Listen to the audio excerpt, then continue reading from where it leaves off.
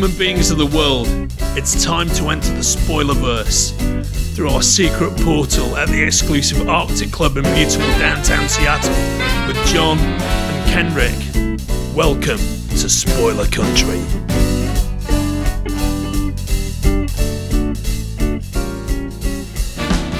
Hey, if you're listening to our show for the first time and you're on one of the social medias that we're on, like Twitter, Facebook, Instagram, any of those kinds of things, you should always check us out on scpod.net.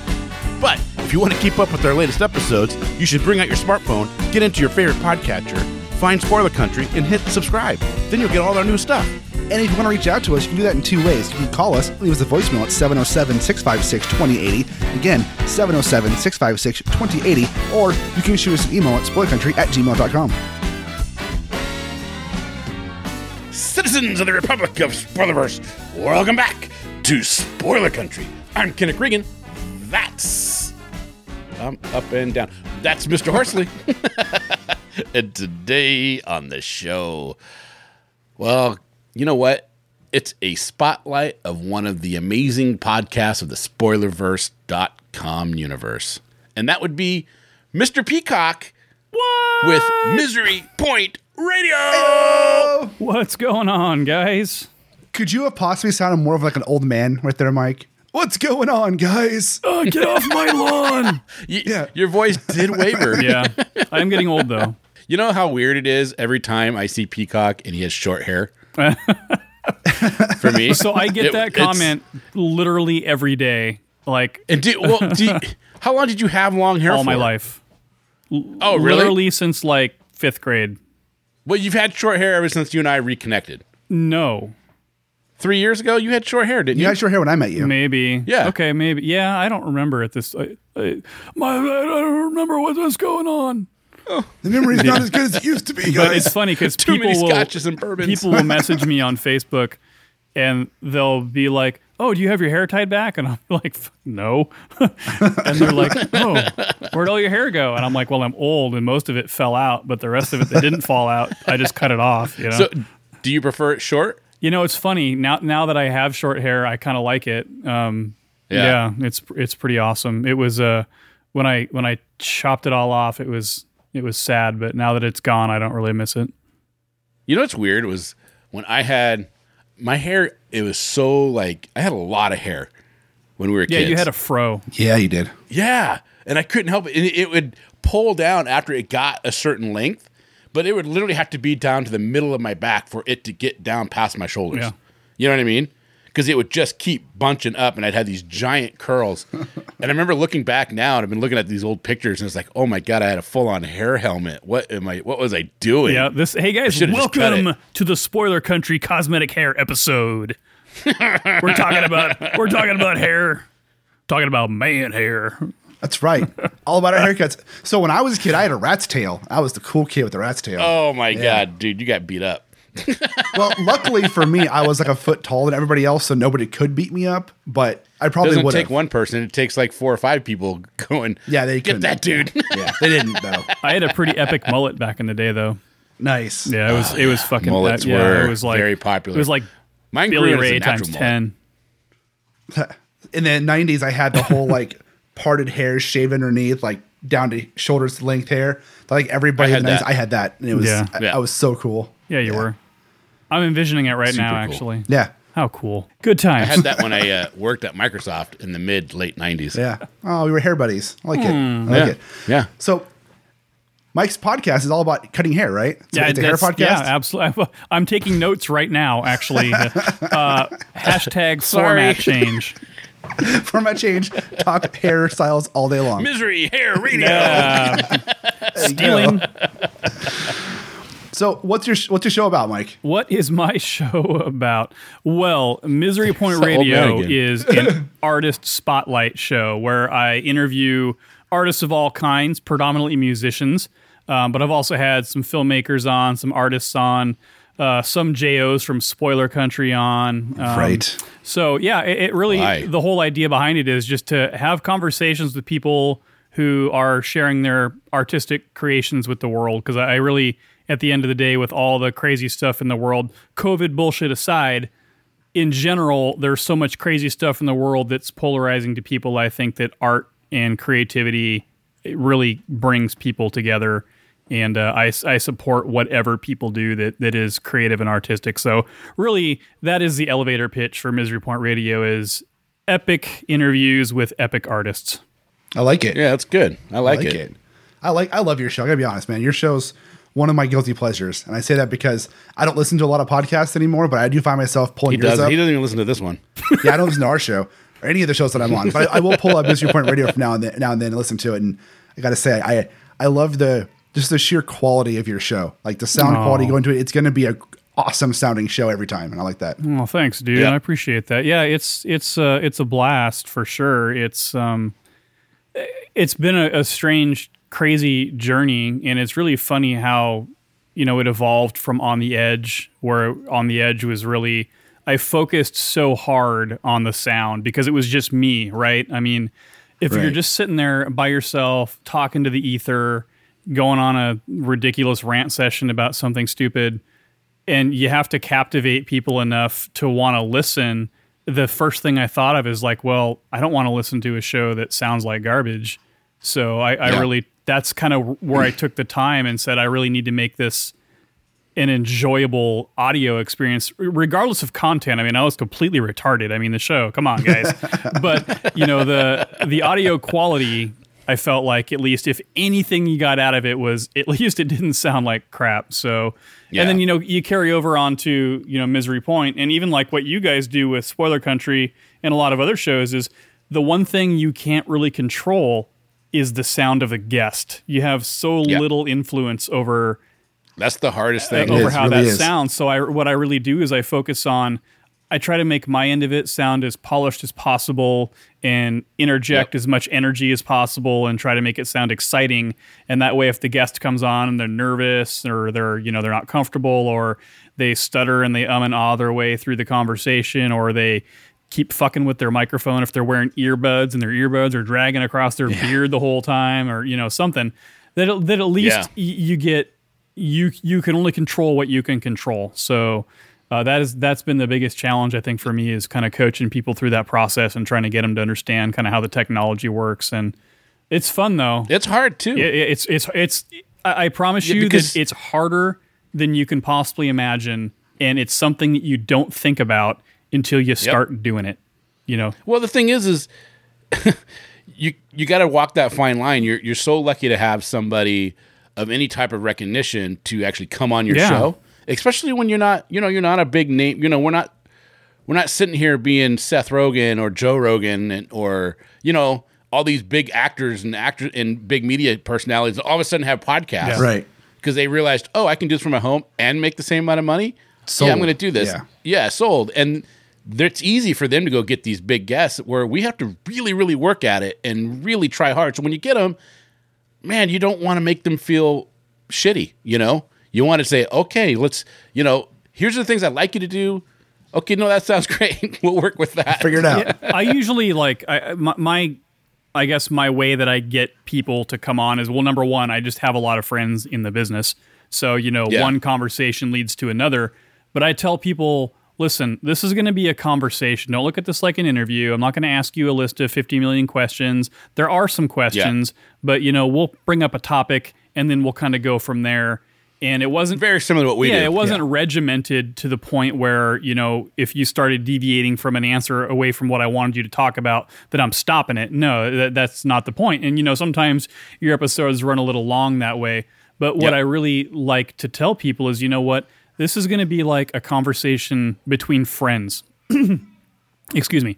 And then I go back and I say, hey, listen, go check out an older episode. Hey, your friend so-and-so was on. Check it out. And then they get excited about it, And so then it changes the dynamic. And now you have guests that genuinely want to be on your show because they have an association with somebody else who was on your show. So that's really cool when somebody who's been on your show says, hey, I've got a friend, you should check this person out. And then they do have to work for you. They're hooking, I got people now hooking me up here, a friend of mine that's in a band who we always joke about it because he's like, I may as well just give you my phone. You can go through my contacts lists.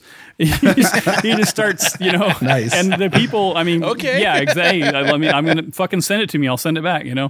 But, it's kind of funny because now these are somewhat on friendly terms with some of these people. So I think it fortunately for me has turned into a situation where a lot of this time now it's not cold calls for me anymore. That's nice. Yeah, it's really nice, and it's changed the tone, I think, because one of the things that I was really proud of that I would do is I would dig in really deep, right? Like you and I were talking about the other day, Kenrick, where you just wanted to do your homework and make sure that you could show your guests that I'm familiar with you. I'm not just some fucking scrub who's you're forced to sit down and talk to because of this. I'm really interested in who you are, not just your newest thing. And so people they like that when you can ask them, things that are maybe out of the ordinary, or even if you ask them things that are of the ordinary, that you can kind of go a little bit deeper, right? Now, I don't have to press as hard. I mean, I'll just give a few key buzzwords, and half the time I'm not even the one talking anymore. To everybody else's benefit, I'm not the one talking half the time. So, yeah. Well, the thing, it's funny when that you say that is because I hear that a lot. Well, you didn't have to say anything. That guy just opened up. I'm like, yeah, but you have to ask the specific question. You got to get the ball rolling. Or you get the right topic to bring up. And you have to understand what that is and how to deliver it that makes them feel like, yeah, these are just two buddies sitting in a bar drinking beers. Yeah. Bullshit. Yeah, absolutely. Yeah. Hey, what's it like getting through now with some of these bands that you've had on and some of these guitarists? Because you and I were lucky enough to grow up together. I know your music tastes, and you have specific music tastes. Well, at least, a little bit more, not generic in any way. You have specific tastes in your music.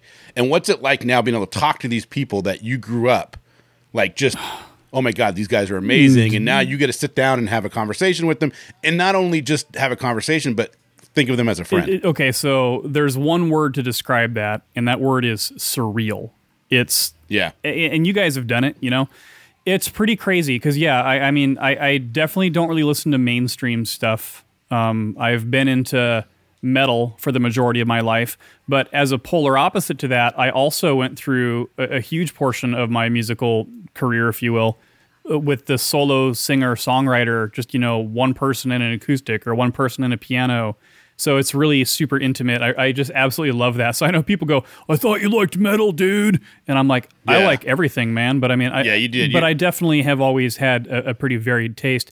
It's pretty crazy to say that, here it is years later and somebody that you looked up to. For instance, there's a guitarist named, James Murphy, who is one of my favorite guitarists of all time, that I through a friend, was able to get him on, and it was a fantastic conversation. So it's pretty surreal. It's pretty crazy, and that was kind of a bucket list guest, you'd call it, And then, nice. But here's the thing though. At one point, you think, "Oh my God, I've got this guest, and this is a dream guest." You kind of stop thinking that way after a while because you realize that all the guests you talk to are super badass, and it starts to become like you look at it differently. Like you said, it's not just, hey, you're a guest on the show because of a statistic, or I want to have a profile of this person on here. It just comes down to, I just really want to have the conversation to get your perspective on stuff. I really want to get what's going on in your brain. And so I want to know what you're passionate about. Exactly. And how you got there too. How you got to that passion. That's the journey is fun. Absolutely. And so the dynamic definitely did change when it took on more of a personal tone, a personal connection. So now now that I don't have to struggle to get guests on the show, in fact, I'm fucking overwhelmed. If you ask me right now, I can't keep up at this point. We don't know that. We have no idea that's like. Yeah. Well, you guys have enough content lined up for the next 25 years, but it is definitely different, and it's super awesome, and it is pretty crazy. And I probably one of the bigger ones was last year I went to Orlando to do a face-to-face with a guitarist that I grew up listening to. That was Rick I listened to that Rick one. Ross from Death. And, you know, Rick was kind of a tough interview at first, but as we went on, he kind of opened up a little bit. You know, he started out kind of rocky and then relaxed a little bit. But, it was the introduction from my friend Scott from False Prophet, who kind of really got that ball rolling on that. And of course the local bands, like the Fibs, who of course you guys know, they're one of my favorite bands of all time, and they're good friends. And so it's really cool. A friend of a friend of a friend of a friend, and all of a sudden it's people are like, fuck yeah, dude, I'll chat with you. It's super awesome. Yeah, it's super cool. It's awesome. So what are we listening to today? I would say that probably one of the most popular episodes through feedback I've got from listeners is the Vinny LaBella episode, Vinny LaBella from Exhorder. Nice. Sadly, recently, Vinny left the band in a surprise, shocking twist of fate. Dude, fucking mind blown. And I'm still trying to wrap my head around it. Exhorder, they were around, back in the 80s. They kind of took a break. They broke up. They got back together, took a break, broke up, got back together. Yeah. And then they just released their first album in 30 years, just a few months back. And everything was going hunky-dory. And something happened. Yeah, it's just a bunch of old friends with some past and some history. Sometimes that happens, but yeah. Yep. That baggage. Perfect word for it. So yeah, so he exited, and he is a founding member. So that's a tough one. But regardless of that, the experience of going there and again meeting him, talking to him face to face, hanging out, being a personal guest at a show. That's awesome, dude. So fucking cool because they had an album back in the day called Slaughter in the Vatican, which was one of my favorite albums when I was a kid, and it was just really crazy to think that a lot of these people are now people that you can say that you've talked to and had a good conversation, not like a super boring, like obligatory sense of I'm just going to talk to this guy to get him to shut the fuck up and stop bothering me. Because honestly, right. if I ask you to come on and that's kind of the attitude you take with it, then I'm going to be like, dude, I'm sorry that I offended you or something, but it sounds like you're not into it. Let's just call it good, man. No hard feelings. I'd rather not put you through it than have an awkward conversation with you and be like, thanks. Now, should I not publish this? We tell guests, time is up to you. Yeah. You want to be on for 5 minutes? Fine. If you want to go for 2 hours, we do that too. Yeah. It's okay. So yeah, the Vinny LaBella episode, super badass. And then another episode from a non-metal band, my friend Bradley Miranda, who was a studio manager for MXPX for a long time. He has a band called Less Than Three. And so when he started that band, they came on to talk about that band. And I had them here live in the studio to do some live performance stuff. Oh, that's cool. That would be another killer episode if people kind of want to jump in and maybe like, yeah, Mike, I'm not really into the metal. I want to check out something a little bit, more, I don't know, radio friendly. Less Than Three is very power pop, very kind of punk pop, kind of Green Day meets Jimmy Eats World, somewhere in that vein. Yeah. And you get a really cool acoustic performance out of that as well. So that's another good one to check out. Well, there you go. Well, let's sit back and listen in on Vinny LaBella.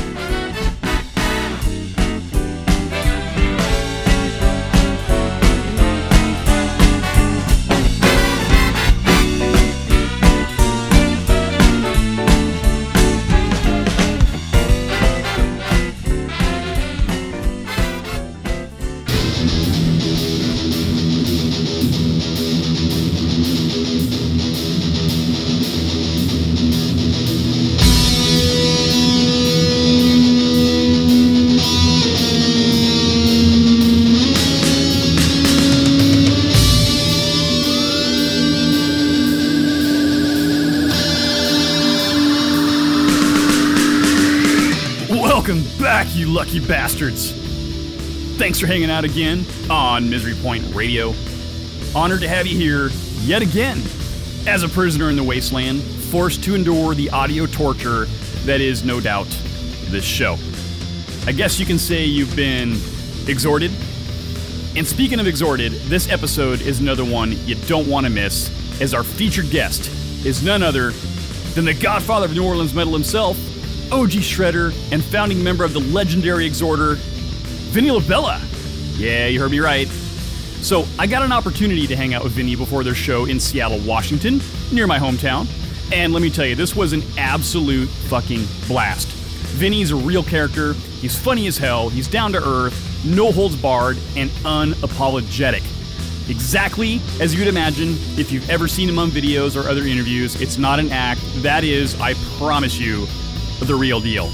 So it was a killer conversation about so many things. Their part in the Meditations Over North America tour with Cataclysm and Chrisian, some personal insights about the band's history and New Orleans music culture, and of course the inside scoop on their upcoming album Mourn the Southern Skies, which is their first album in 27 years. And as a side note, not only was this Exhorder's first time ever playing in Seattle, it was Vinny's first time ever setting foot in Seattle. So, a pretty historic day for me to be able to do the official Seattle thing and grab a coffee at a local joint with a metal legend.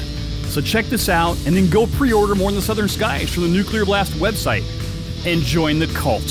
You won't be sorry. Are you ready for this? Check it out. All right, so welcome back. I am here on location, Seattle, Washington, El Corazon, with the guardian of the groove himself, Mr. Vinny Labella. Vinny, thanks for joining me today, brother. Well, where you at, man? What's going on? It's fucking Seattle, right? It's Seattle. And Rain, cold. not today.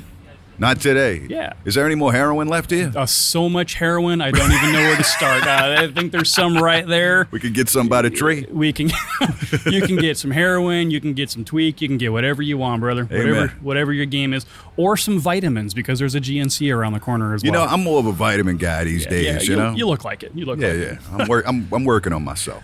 I just so we were just talking a second ago. I just found out this is your first time playing in Seattle. It is. It's my first time in Seattle. Oh, it just ever being here. Yeah, and you know, I've watched the Seahawks ruin the Saints' plans on TV a couple of times. I've seen that, you know.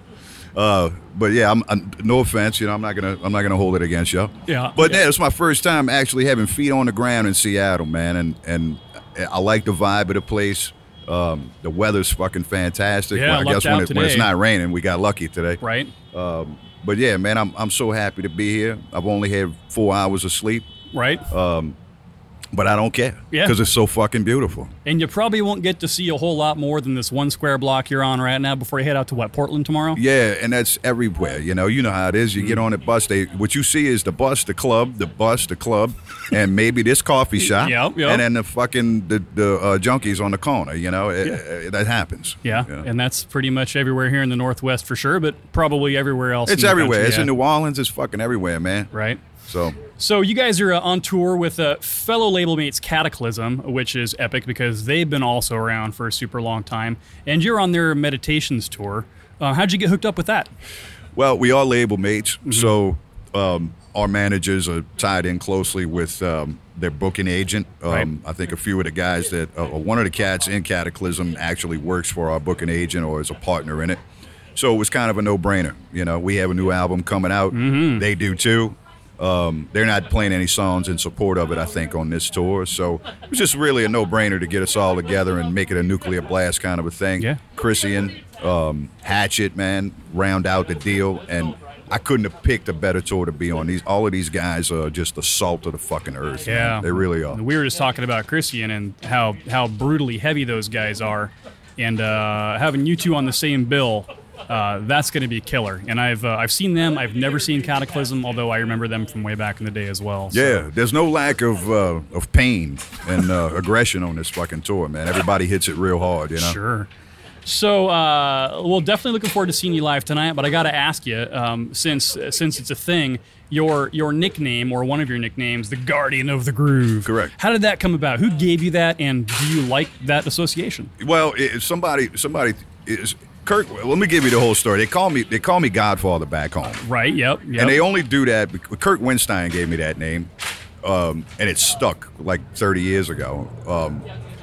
He calls me that for several reasons, but it's not a secret back home that I was, Exhorder started the heavy metal scene. Right. We were the only, at the time, it was only hardcore bands and punk, and that's the scene where we were involved in. So we were the first ones to kind of start off and kick off the metal scene in New Orleans. So, but I always tell people, man, Godfather's a little, that belongs to Lemmy, Ozzy, that not little old me. So somebody suggested, why don't you? We got a radio station back home that's their call letters. The Guardians of the Grooves is Right.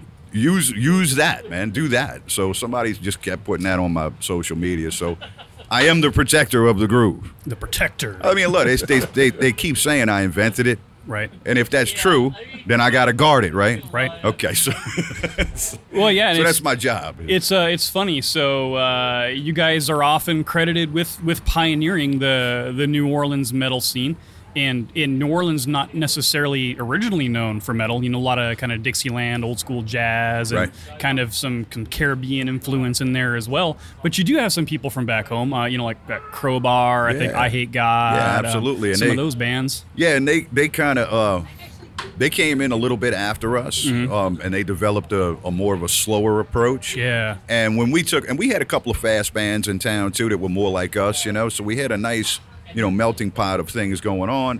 And then when we went away, so did the bands that wanted to kind of sound like us and beat. So that our end of the genre in New Orleans really didn't get kept going. Everybody Right. wanted to play slow because I Hate God and Crowbar and Down were doing so well, and everybody loves that sound back home.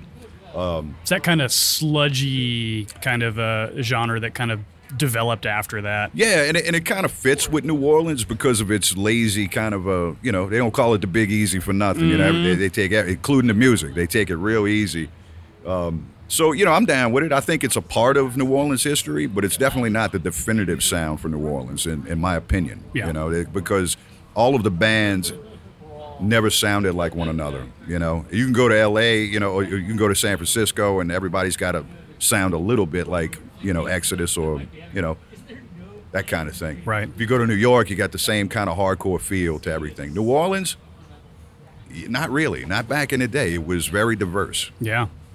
So when you guys first did Slaughter in the Vatican, your sound was pretty straight ahead, just in your face thrash. And then Law came out, and that's really, I think, where that groove started getting thrown your way as far as labels go. Yes. How do you define that? I mean, it's a lot of people say, "Oh, I fucking hate talking about the groove," but what is that to you? What does that mean when you bring that into like a thrash element?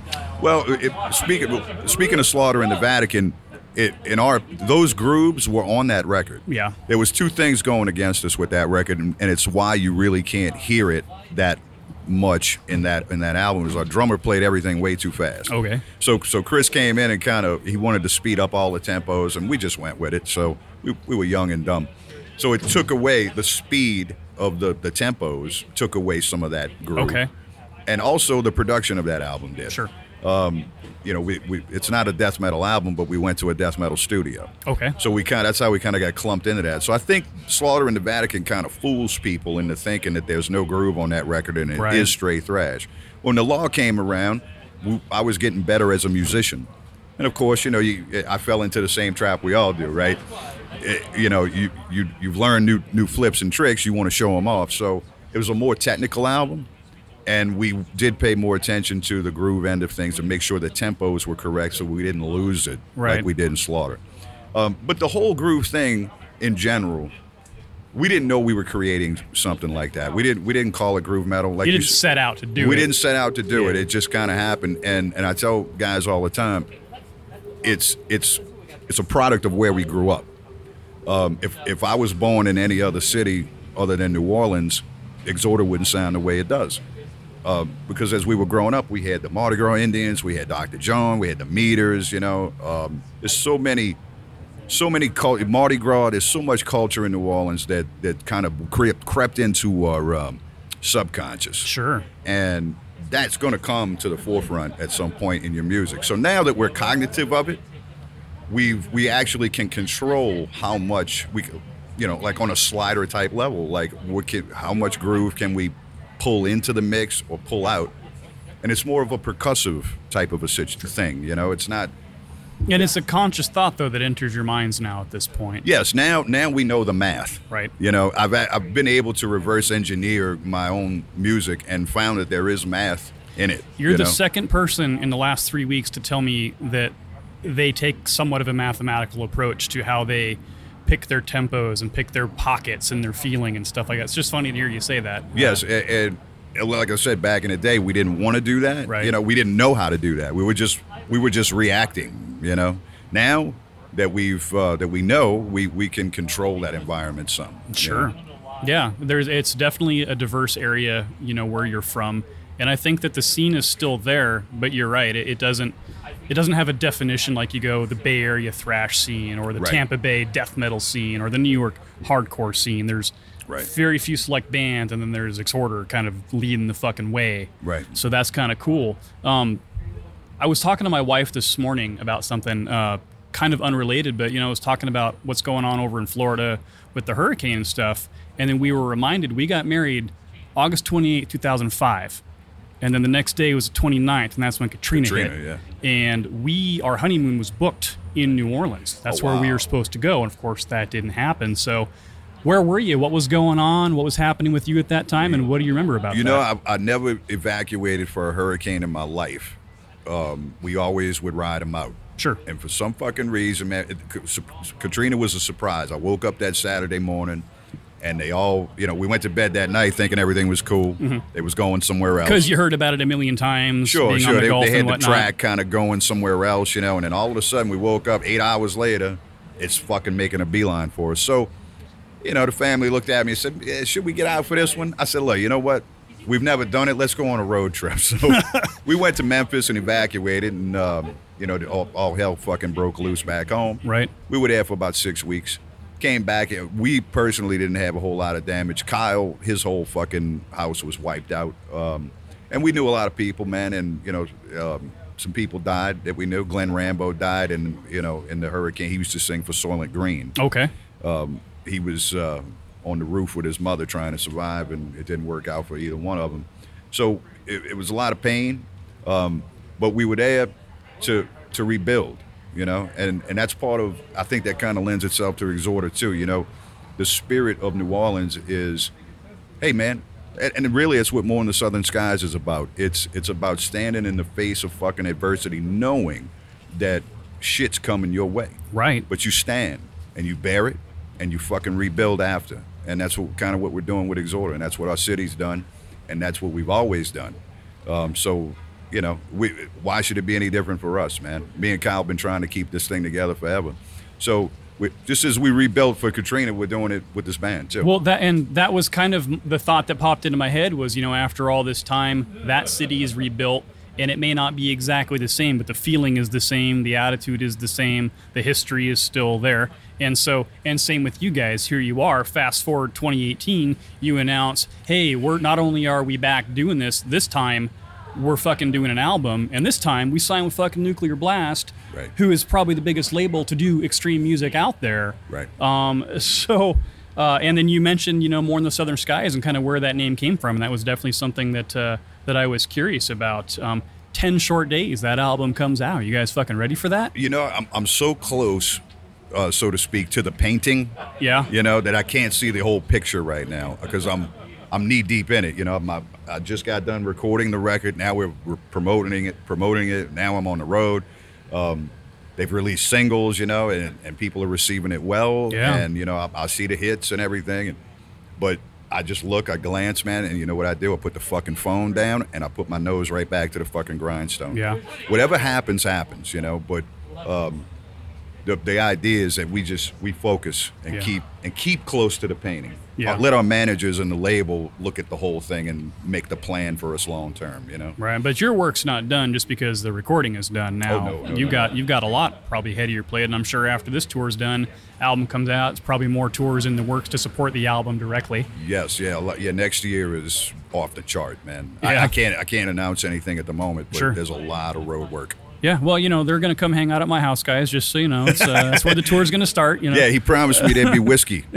Oh, fuck. I've got whiskey, motherfucker. I've got more whiskey than you. My wife is like, please, no more fucking whiskey at the All right, house. I'll bring the weed. We'll be okay. Deal. Done. I'll bring Marzi Montazeri with us. We'll have more weed. Yeah, he'll fucking take all the weed, though. Yes, he will. But he'll bring some of his own and he'll pay it back. So 27 years, 1992. When exactly was that decision made? You know what? We've gotten together, kind of called it quits, got back together, called it quits. Let's fucking do this. Let's do another album. When did that conversation officially happen? You know, that's another thing. It was kind of not a mistake, but it happened by chance. Myself and Jason Vibrooks was involved in a project with Sasha and another gentleman, and it was going to be another band. See, and the thing was, I've had this material burning in my pocket for a long time. I seem to remember something about 2008 or so. The first blurb was like, "Hey, we're doing new shit." Yes. You know. And we tried to do it then too. That lasted about 3 years, but we had some internal issues. Sure. And it didn't come to fruition. But what was the question again, man? I'm having brain. I ate way too many edibles last night. You hang out with Marzi already today. Yeah, he's fucking corrupting me and shit. No, I was what I was going after was when did that conversation jump the ball to say let's actually do this album this time? Oh, right. So anyway, I was already involved in that project with Jason, and I was playing material that was meant for Exhorder in that project. So some things, happened, and Jason just looked at me one day and says, "Hey, man, why don't we just do Exhorder again?" And I'm like, "Yeah, but I mean, I can't. I don't want to do that without Kyle." Right. He's like, and at the time, me and Kyle weren't talking. So he says, "Well, did you ask him?" I said, "Well, no." He says, "Well, maybe you should try that." So I did, man, and he was immediately open to it. And it was beautiful because me and him were able to patch up some things that, sure. Some instances we had in the past, so it was a clean break. And we decided to put the past in the past and go with the lineup that we already had, with the other project. So, and that was the one from around 2011 or so. That was, actually 2016 or so. I was doing that with Jason. Gotcha. So it was easy. I just took the guys over, man, to Exhorder. Kyle brought in Marzi, on the second guitar. We had a couple of guys we were looking at, but Marzi was just a no-brainer, you know. So now we got a lineup that cares. They all of us are faced and focused into one direction, which is what you need for longevity. Sure. And great music. Yeah. And so the music that's basically coming out on this album, have these songs been works in progress over the years, or did you scrap old material and say fuck it, we're starting from scratch in 2016? No, I have riffs on this album that are literally 1992 riffs that didn't make it to the law, right? Okay. It just I got stuff that old. I have stuff that's that was written in 2005 around Katrina era. I got stuff from 2009. I got stuff from 98. When we tried to do a little run back then between 98 and 2000, it wasn't really publicized, but just kind of a home show kind of a thing. Yeah, that's all. We played two nights, at home, and then just didn't last. We're very dysfunctional, if you haven't noticed. Who isn't in this industry? Yeah, I know. So it's a ton of material from different eras of my life. And riff wise, I'm speaking. I didn't write any of the lyrics on this record, but so yeah, it's very diverse, and I still have a ton of material left over for more albums to come. Yeah. Well, hey, more albums to come is a good sign that things right now are seeming pretty healthy, right? Yeah, I'm about 5 or 6 ideas into the next one, man. Yeah. So I mean, are you cognitively thinking next one, or are you just saying I just got enough shit that if it came to pass, I could probably do another one here relatively soon? Well, so that's the thing, I have a very large filter that I run all of these riffs through, right. and some of them just got to get. I never shit can them. I just put them on the shelf, you know, and I take them off and dust them off every now and then and see if it works with something new that I've written. And that's just the cycle. I go up, I write in the front, and then go check in the back, and then bring something from the back forward, and then repeat process. So I'm not really setting out to go for a certain sound or a certain theme or, I need 5 fast songs and 5 slow songs. I don't do that kind of thing. I write the music that's on my heart to give you, you right. know. I think that's a common misconception, some people have about this band. They think, okay, it's a thrash band. Okay, it's a death metal band. No, it's a groove band. No, it's a doom. I got some stuff on this album that sounds a little doomy. Yeah. We're none of those things, but we're all of those things, and then some. So what we're trying to do, if we do have a plan, the plan is to dispel any notion that we don't want you putting us in a category, because me and Kyle have made a pact when we were younger that we don't want to do the same album twice. Right. So far, we haven't. Yeah. You know, they're very different from one another. Well, and it's funny you mentioned that because so you got Slaughter and then you got The Law, and then I'm listening to kind of the videos that you guys have put out there, and I don't know if it's because you've kind of worked with Jens, who's kind of known for some of those really hardcore, like Amon Amarth Right. and, Opeth and stuff like that, but it's fast and then it slows. You get that really sludgy kind of vibe to it. And it's got like a really modern, polished production sound, but it sounds different, but it feels the same. I don't know how to describe it, but Yeah. Our last two recordings were shit. So, I mean, I'm not going to miss. well, they're not boombox in the garage. Well, shit, no, but, they're not that bad, you know. But when they hand you $10,000 in an era where you need $500,000 to make a real record, Sure. it's tough, you know. Yeah, well, that's why dudes do their own shit now, because the Yeah. fucking recording studio, you get rid of your wallet, you may as well it's gone. Well, and that's what we did on this one. We there's a studio that I work with Dwayne Simino a lot, and he's real close to the house, and Right. he does Crowbar, he does some Down, he did some work with Down. And he's already familiar with you. Yeah, and he knows me. We used to rehearse in his space, you know. We still do now. So, you know, years ago. But, I work with Dwayne, and I produced the record myself with him as an assistant producer on it. Oh, shit. And we did all of the tracking. So our raw tracks were given to Jens so that Jens could color it. And because all Jens did was mix and master it. Right. But he wasn't involved in the physical production of it. Correct. Yeah, he was just, so we sent it off to him, and we worked with him very closely to make sure he wasn't losing anything that we had created in that home Right. studio. But he did an amazing job. I mean, it didn't take long. You know, it's almost like he connected with us, you know, on a higher plane somehow, because he's all the way to And he's in Sweden, right? Yeah, he's all the way to fucking Sweden. I'm in New Orleans, you know, and I'm doing the whole Skype fucking thing with him and everything. And it worked out great, man. He got it, you know. And if it does sound a little too polished, it might be because Jens is that kind of producer. You know, he's a more modern sound guy.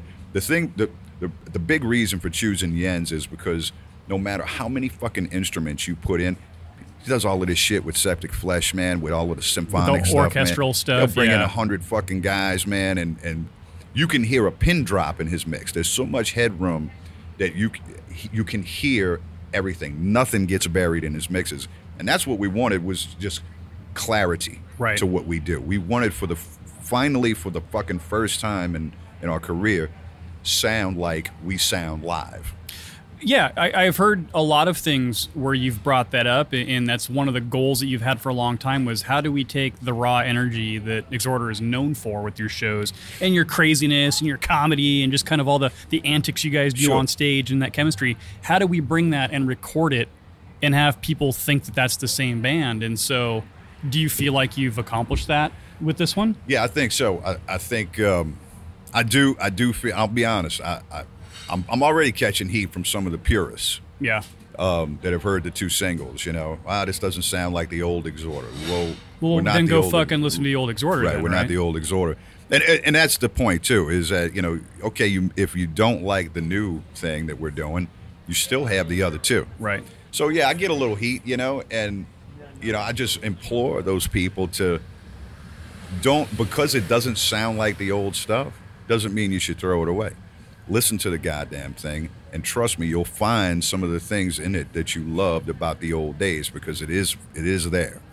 Yeah, I got the old vibe off it still, and I guess coming from, like, you get people that are musicians, I think, have a different perspective on sonic quality than people who aren't musicians, and some people just hold on to that old I have to have it be this way. But if you don't grow and you don't progress, then you're just rehashing the same shit over and over again. What's the point, right? Right, and you know, I mean, that's a business plan too. Right. Consistency, right? I mean, I'm not saying that bands do it on purpose out of fear, you know, because and I would imagine some of them do. You know, hey, look, we don't want to change our shit up. Everything's working. Don't change what's working. Well, if you make a conscious effort to fucking do that for the sake of consistency and a buck, well, then how do you grow? Right. You know, I mean, because I can guarantee you, man, some of these cats want to do other shit and branch out. and express themselves in a different way as they get older and new influences come in, new life events, Right. new anything. But I can't do that because I play fucking heavy metal, and the purists are gonna fucking crucify me, and I'll be out of a job and I'll be doing dishes somewhere. Fuck that. You know, look, I don't do this for the money. Sure. I get business. I'm okay. Let's just put it that way. I'm out here on 4 hours of fucking sleep, you know, full of fucking marijuana, trying to cope, trying to do what I got to do to make this happen because I love doing it. I'm here to express myself and connect with my fans, man. You know, I don't write the songs for them. I never wrote a song for another person in my life. I write the songs for me and my band members. I play the shows for the fans. And I don't hide out in fucking green rooms either. You can catch me at the edge of the fucking bar every fucking night out here and come over and have a conversation with me because that's why I'm here. Yeah.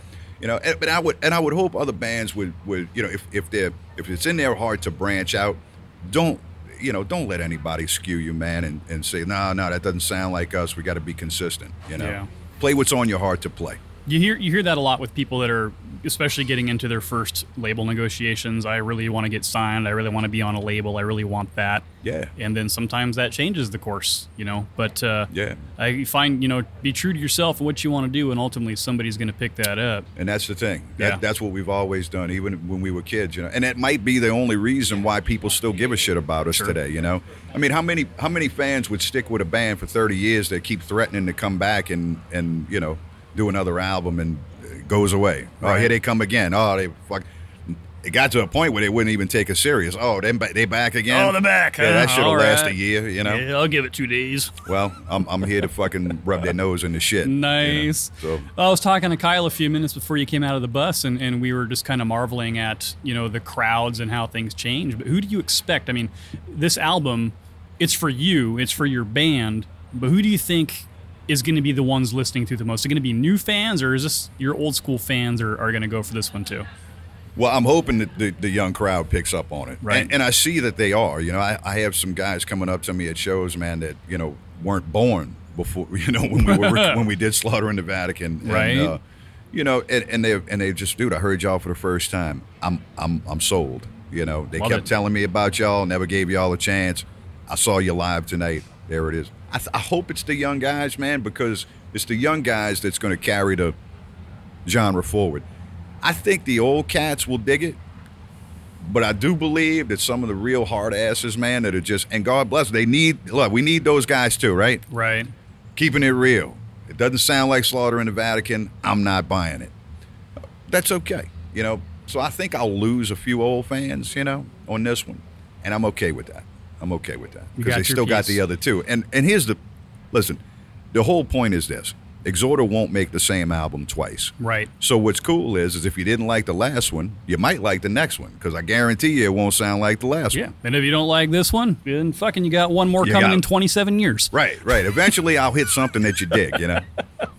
I got that thing, you know, about me that I'll find what you like, you know. Yeah. We'll get in line. Well, so you mentioned that you didn't do much in the way of lyrical stuff, but you and Kyle, primarily, you're still the two main songwriters. Is that still the case? On this one, there's one song on this record, Rumination.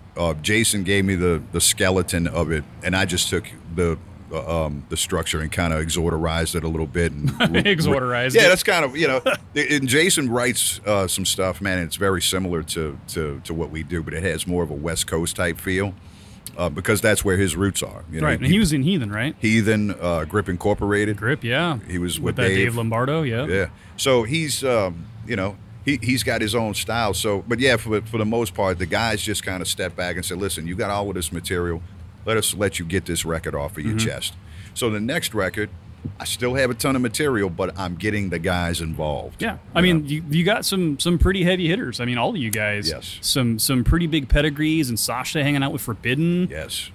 Which is one of my favorite bands from back in the day. Yeah. Yeah, absolutely. Me Just too. crazy. So I mean, and I would be curious to see when you get other people involved in what you're known for, kind of what that adds to the gumbo, if you will. Yeah, and I'm interested in it too, because I've heard them loose jamming, Yeah. you know, and you know, Sasha and Marzi will stand across from get across from one another, and and I'll peek my head in the room and go, "Is that for you or is that for me?" You know, because Marzy's got his own band. You know, Yeah. He says, well, this one could be for you. You know, so he's kind of picking and choosing. So yeah, I can't wait to get those motherfuckers involved. You know? Oh, that's gonna be awesome. So now you've done a couple of videos. I assume that was a Nuclear Blast thing, saying, "Hey, let's get some shit out before the album's out." Sure. How was that experience? Did you like doing that? Well, you know, I've never done a video. Yeah. Kyle's done a bunch of them, right? So when it came video time, we had a pretty low budget doing it. So I was like, and we got resources back home. So I said, Kyle, I don't know what the fuck I'm doing here. You know, producing the album's one thing, producing a video, you do it. Right. Whatever you say goes, man. This is your baby. So I've just stepped off, man, and watched the whole process. He put together the whole thing. The you know, now the lyric video for Hollowed Sound was Nuclear Blast. You know, throw together. Yeah, they love those lyric videos, don't They they? do, yeah. I guess because I don't know why. I would imagine they were a little cheaper to make, maybe. Yeah. You know, as a follow-up single. So anyway, yeah, I let Kyle produce the whole thing, and he brought in the whole crew, man, and we got in that sweaty ass warehouse. You know, and it really, I mean, it was authentic. Here's the thing, like the fucking guy that's doing the video, he brought, you know, spray bottles to make it look like we were sweaty, Right.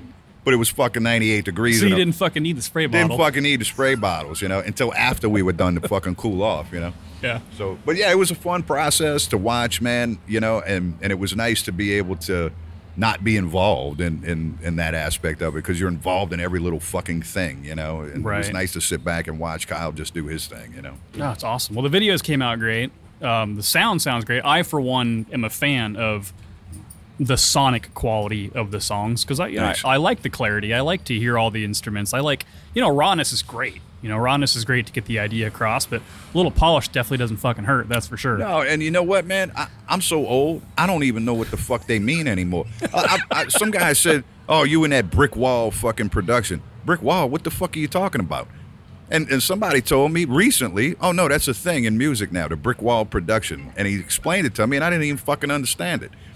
So I'm being accused of putting on a brick Shit, wall you don't production. even know what it is. Yeah, and I don't even know what the fuck it is. I'm thinking, okay, you want to hear this riff, or do you want to fucking lose it like you did in Slaughter in the Vatican? There is so much shit on Slaughter in the Vatican that is inaudible that if we ever fucking re-recorded it, if you thought it was fucking killer back then, you'd shit your fucking pants if you could really hear all the fucking shit that we're doing on that record. Yeah, I'm just saying B-sides down the road. Bring that what shit I'm saying. back. Yeah, you know? 30th anniversary's coming Oh. for that record, so you never know what could happen. In Seattle, just saying.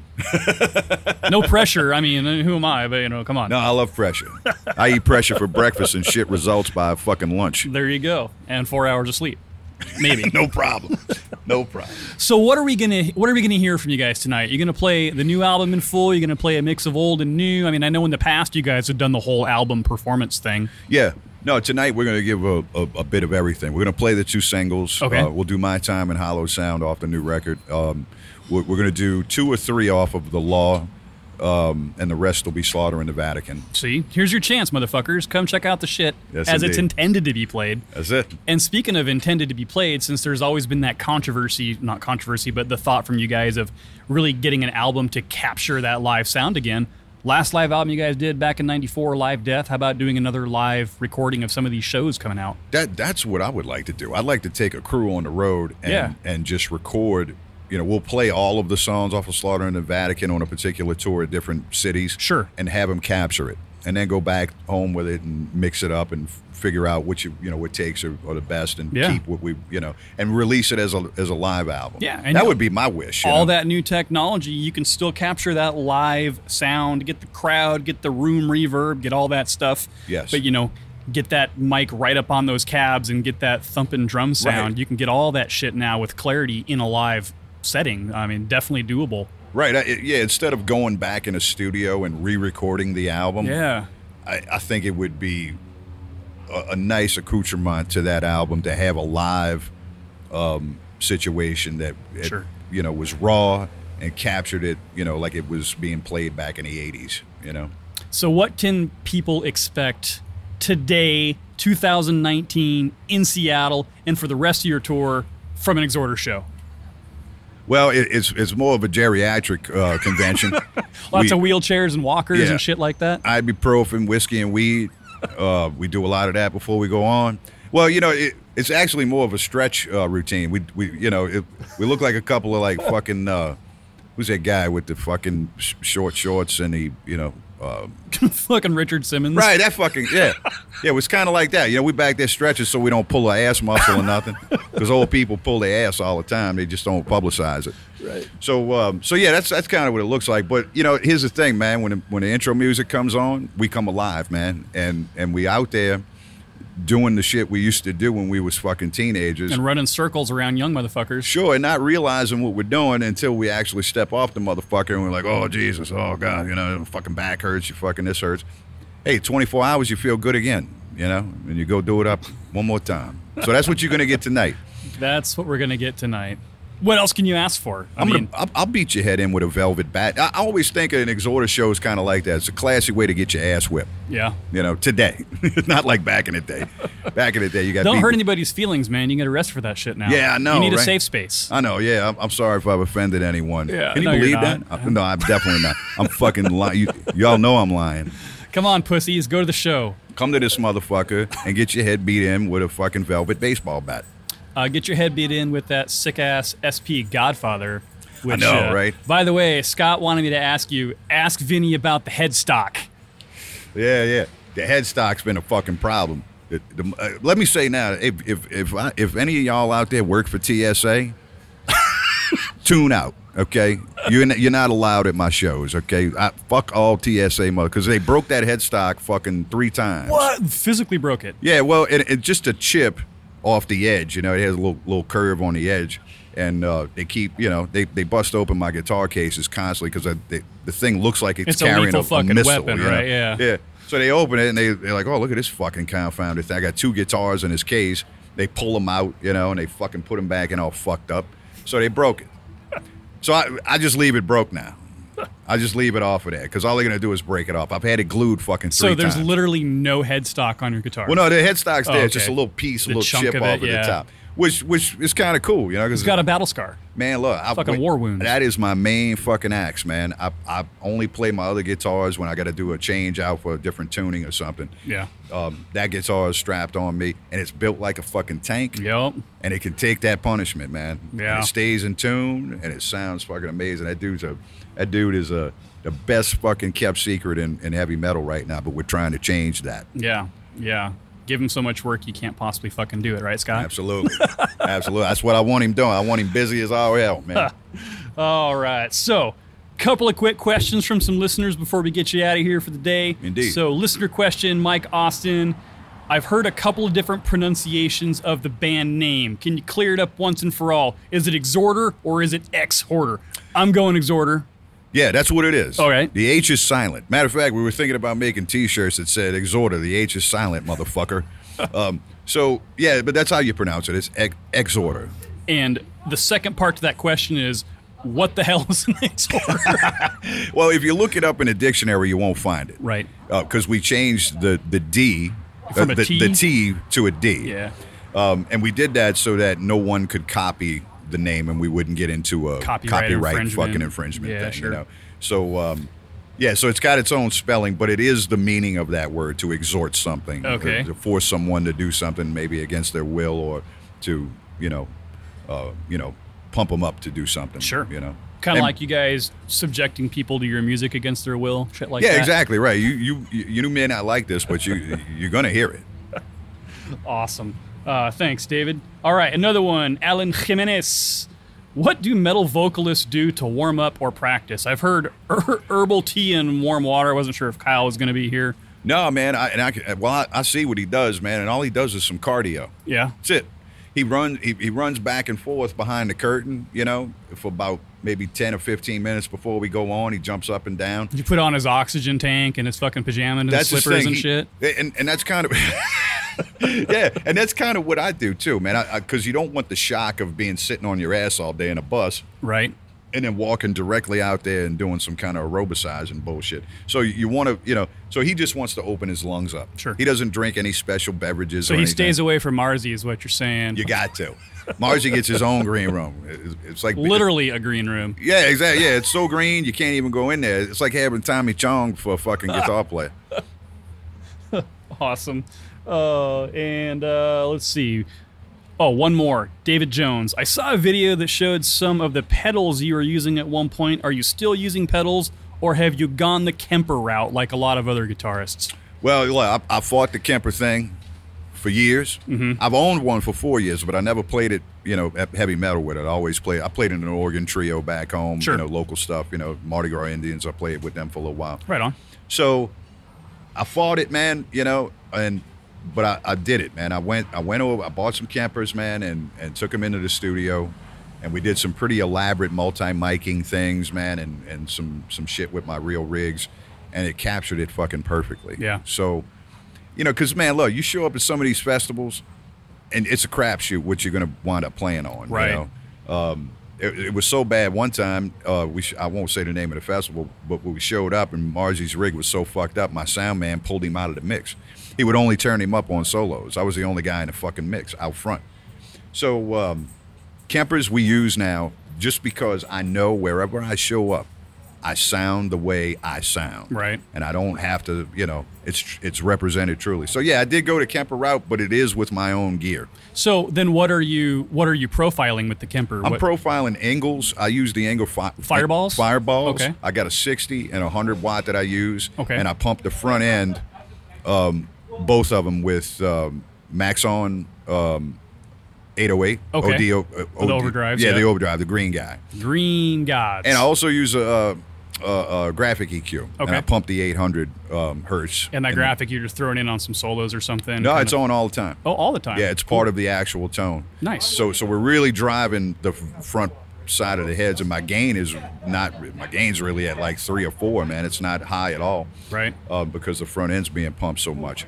So, and that's it, and I use a little thickening agent, that I like to keep secret. Sure. But it's a little something I put in the effects loop that I inch in ever so slightly to give it a little glassiness, I gotta keep, look, you remember back in the day, man, these guys would never tell you what they was using, how they got the guitar tones. No, that's when you get motherfuckers like me who are creeping up on stage and getting thrown off. I'm just looking at the pedal board, dude. I'm just looking at your pedal board. Well, I just gave you 90% of what we use, so there it is. Hey, there you go. Are you happy, David? You got the secret sauce. Awesome. All right. This or that. Gumbo or jambalaya? That. Jambalaya. All right. Etouffee or red beans and rice? Red beans, baby. He's a red beans and rice kind of guy, keeping it simple. Po' boy, muffaletta. Muffaletta. I'm fucking Italian. This is a no-brainer. All right, Marie Laveau or Dr. John? Dr. motherfucking John. Keeping the voodoo because real. Without Dr. John, there would be none. There you go, ladies and gentlemen. The real deal from the Godfather himself, Mr. Vinny Labella. Thank you so much, brother. Appreciate you hanging out today. I had a pleasure. It was a pleasure, man. I had a fucking ball. It's much better sitting over here with you than it is sitting over there with them 16 sweaty motherfuckers I've been dealing with. Yeah, I don't doubt that. I'm sure that thing smells heavenly right about now. It's fantastic. foot balls, fucking. It even smells like pussy in there. We got a chick on the road. Hey, there you go. What's his name? All right, guys, I'm going to check out the show tonight. I'll catch you up, and you guys will hear this conversation real soon. Thanks again, brother. Thanks, Seattle. Appreciate y'all. Yep. Man, did I not tell you that was awesome? How fucking cool was that?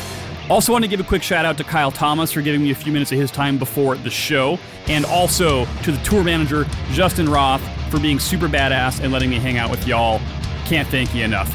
And to all you old school guys who refuse to give new material from OG bands a chance, I tell you, you are missing out on awesomeness. So check out the upcoming Exorder album, Mourn the Southern Skies, coming September 20th on Nuclear Blast Records, who also owns the recording of this song. So don't steal this shit. Pre-order it now, or just go buy it. Here's a new one called Hallowed Sound.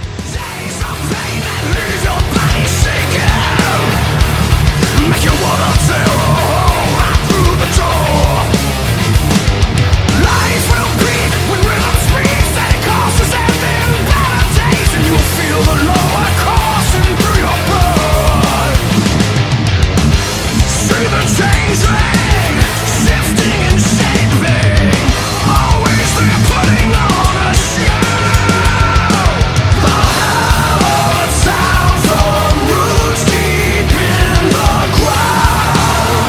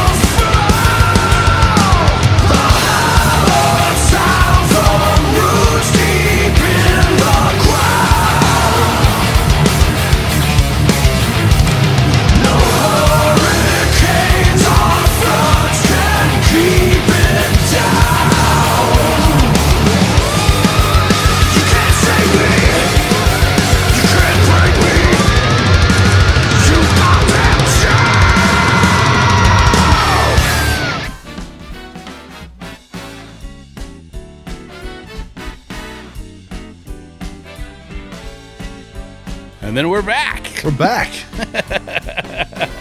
You know what I like the most about your show, dude? Is growing up and listening to a lot of that music, is those people always seemed out there. And I don't mean out there like in, like, oh, they're crazy, but just not relatable. You know what I mean? For sure. Like they're making this huge music, and you kind of bring it to earth. Like, wow, these are just normal dudes doing music, loving what they're doing. It's really funny. You do a good job of that. Oh, thanks, dude. It's really funny when you talk to people, because, a lot of bands that I'm into, death metal, thrash metal, extreme metal, stuff like that. And a lot of them have been around for 30 plus years. And at the onset of kind of that scene, it was a contest of who can be the most extreme, who can be the most offensive, who can be the most, oh my God. And so, a lot of these bands used a lot of like satanic imagery, and they were really big on, like inverted crosses and pentagrams and fucking demons and blood everywhere, and, just kind of really, really intense shock value based things. Now, some of them were legitimately like that, and others turned out to not be that way, but they were just trying to capitalize on an image, right? But it's really funny when you talk to somebody, for instance, there's a band called Possessed, and I got a chance to talk to the guitarist of Possessed, and Possessed is, they're I listened to that one. Yeah, their lyrics are quite satanic and always have been. Right. And when you talk to them, you're just talking to another dude. You never know. Yeah. And same with the last interview I did with John McEntee from Incantation. He's also an old school band, and they use a lot of kind of like anti-Christian stuff. But when you talk to him, you realize that really it's a product a lot of times, and whether or not they live that lifestyle or believe in that lifestyle, I guess you'll just never really know. But when you see them walking down the street, they're wearing jeans and t-shirts. They're not, you get this image of Danzig ripping a chicken in half or something. But that's right. That's not how it's not how the majority of it is. It's like listening to Tommy Araya talk. Yeah. And you just like, you would think after writing Angel of Death and South of Heaven that he'd be like this crazy, like satanic dude, and he's not at all. I guess I look at it like normal. musicians view their stuff as stories, right? They're telling you a story, they're telling you a fable or a tale or something. This is not a matter of this is me and this is what I do. Maybe you'll get a song about what they believe or maybe some philosophical stuff or whatever, but really most of them view their stuff as little mini stories told from a far off perspective to give some enjoyment, to bring you out of what is your normalcy. You kind of breaking that monotony up. So it is pretty crazy to talk to people that you would think are like far off and unapproachable and unreachable and just such a crazy concept. And then you realize, no, they're just like you and me. Yeah, they're just like you and me. That's it. I've gone up to so many people at concerts that are like wearing, leather and spikes and studs and belts made out of fucking 50 caliber bullets, and they've got, corpse paint on and, blood dripping out of their eyeballs. And I walk up to them and I'll be like, "Hey, I'm Mike." And they'll be like, "Hey, man, I'm Billy." I was like, "Oh, okay, go ahead. Let's go. Hey, how's it going, dude? Yeah, let's have beer." It's pretty cool. Yeah. That's hilarious. It's pretty funny. Well, that was cool, man. Thanks for coming on. So everybody, you can go to spoilerverse.com and just type in Misery Point Radio, and you'll see a long list of all of the amazing content Mike has been making for, the last year. I think it's almost been a year 2 years since for you Misery did. Point. Yeah, it's been almost a year since your last On the Edge with Mike Peacock, and you can go to any podcatcher and find that one. But for all your Misery Point Radio content, head on over to the website and check it all out, because there's a lot to enjoy. Awesome. Yep.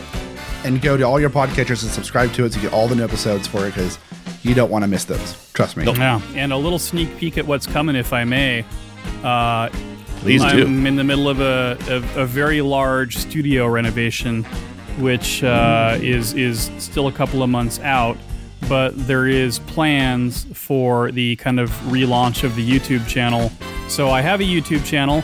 Pretty much right now, all it has is just static episodes, static videos of all the episodes. So if you just like to have you two hanging out on your TV or whatever, you can listen to it there.